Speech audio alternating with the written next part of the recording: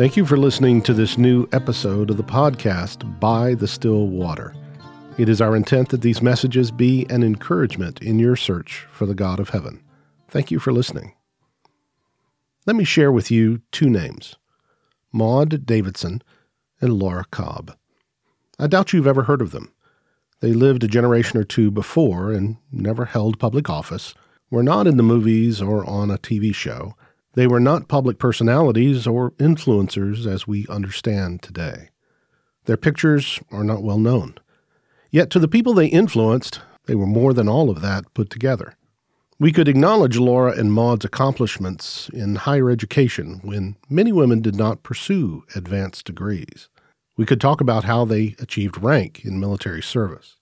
But all of those things are overshadowed by what they became to the people around them and the people that looked up to them.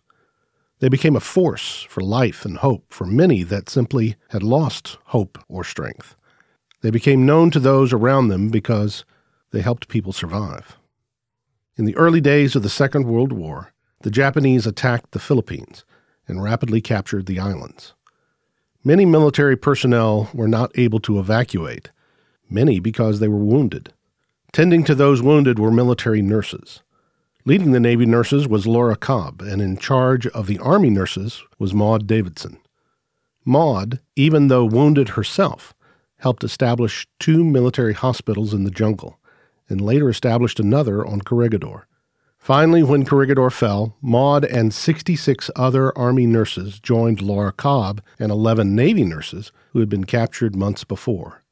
They were ultimately taken to a place of torture, disease, and starvation.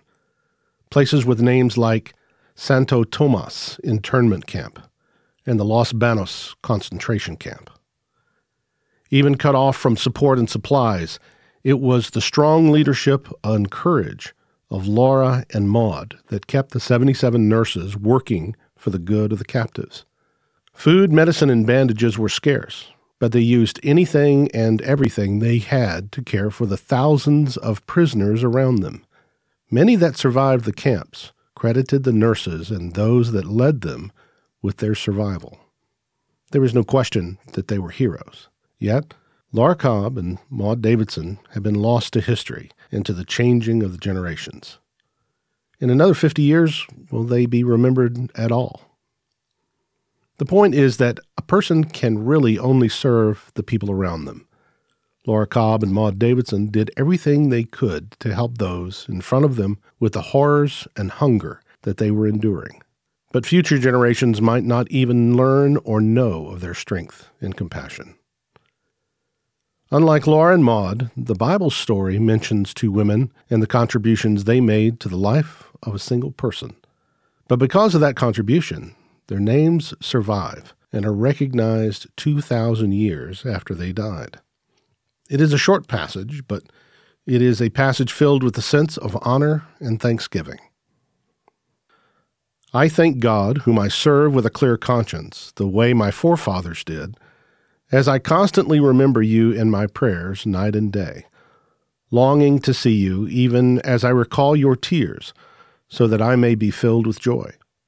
For I am mindful of the sincere faith within you, which first dwelt in your grandmother Lois and your mother Eunice, and I am sure that it is in you as well.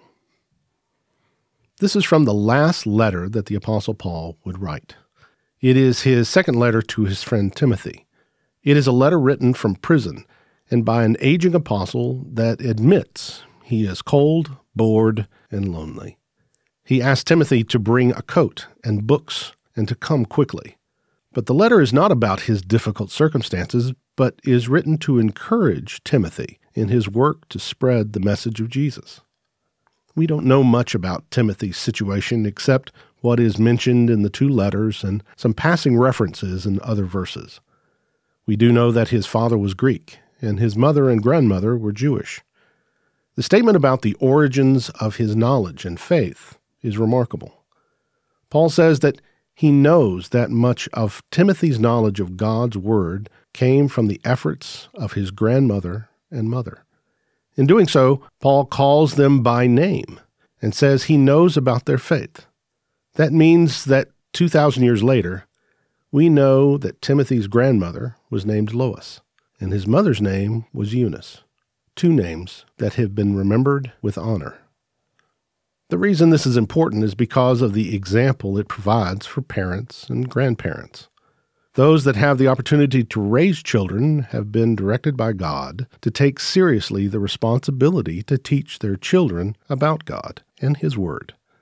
One of the few statements that is made about the early life of Jesus says, Jesus kept increasing in wisdom and stature and in favor with God and men. This statement is sometimes overlooked, but notice what is said about Jesus at this moment. It mentions his physical development, his mental development, his spiritual development, and his social development. The responsibility to raise the Savior was not just for a mother to give birth, but to provide what was needed for the growth and maturity of the Jesus that would accomplish so much. It would have been a simple thing for Maud Davidson and Laura Cobb to see their captivity as an opportunity to put down the responsibility of command and escape the professional responsibility of their medical training. After all, they had practically nothing to work with in terms of supplies. There was not enough food to go around. The camps were filled with injured and ill men that had to have overwhelmed any support. But they kept the nurses in their charge, thinking and acting like professionals that they were. Two numbers stand out from the camps that the nurses were involved in. First, only 10% of the men in the camps died of illness or starvation, a much lower number than similar camps. Second, Maud and Laura brought every one of their nurses home alive. As parents or grandparents, we do not have thousands to care for, only a few. But to have a godly impact on their lives, we have to consider the responsibility a serious one, and to never let the circumstances of life be used as an excuse to become disengaged. Our influence should be positive and should be powerful.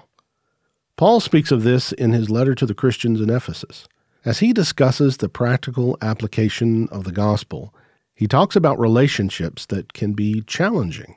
But just because it is challenging does not mean we can simply turn away and ignore it. We have others to consider, and part of that consideration is how we impact the spiritual lives of the children. In a culture that did not encourage fathers to be active in raising their children, Paul said this, "Fathers, do not provoke your children to anger, but bring them up in the discipline and instruction of the Lord." Can you see the stamp of these qualities in Mary as she raised her son? Now look at the words used to describe the two women in Timothy's upbringing. Paul says that Timothy's faith and knowledge are directly related to the influence of Lois and Eunice. It would seem that the model Paul was speaking of in Ephesus is demonstrated in the life of Timothy. He was raised in the instruction, in other words, provided with information about God and His Word, and the discipline, the structure and practice in the ways of God.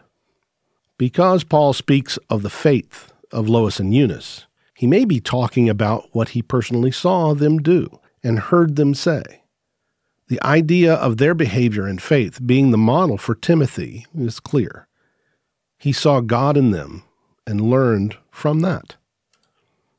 "And it shall be when your sons ask you in times to come, saying, 'What is this?' Then you shall say to him, 'With a powerful hand the Lord brought us out of Egypt, from the house of slavery.'" This is part of the instructions given by God regarding the first celebration of the Passover. A major part of the Passover was the opportunity for the children to learn by watching and asking questions. Later, the tradition evolved that the youngest at the meal would ask the question, and the oldest or most respected at the meal would tell the story of God's salvation.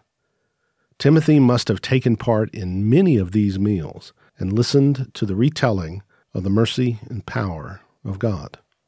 The distance in time between the first Passover and the boy Timothy watching what was going on and asking the question why was well over 1,000 years. Yet the tradition had continued to have its intended effect. From moments like this, Timothy learned about God from his mother and grandmother. And from that, he learned about Jesus and becoming committed to sharing the story with others. Maud and Laura both were given medals for their courage and efforts during the 3 years they were in the camps. But where are those medals today? They may have been lost, or they may be in a drawer somewhere, or they may be framed with a picture. But it was not for the medals that Maud and Laura struggled, but for the lives of those they could help. God has placed the spiritual lives of a few little ones in the hands of parents and grandparents.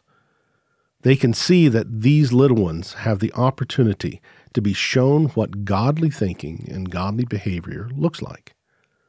Circumstances can be hard, but the parents and grandparents are not charged with giving up, but with doing the best they can for as long as they can. Let someone say, when they see those children and grandchildren serving the God of heaven, "I knew your parents and grandparents, and you're just like them."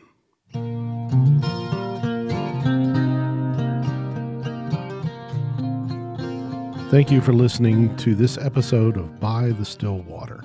It is our desire that these messages reflect the true Word of God. If you would like to reach us, you can reach us by email at bythestillwater2024@gmail.com. You can also find us on Facebook at By the Still Water Podcast. Please consider subscribing. This will alert you to new episodes when they are made available. Again, thank you for listening.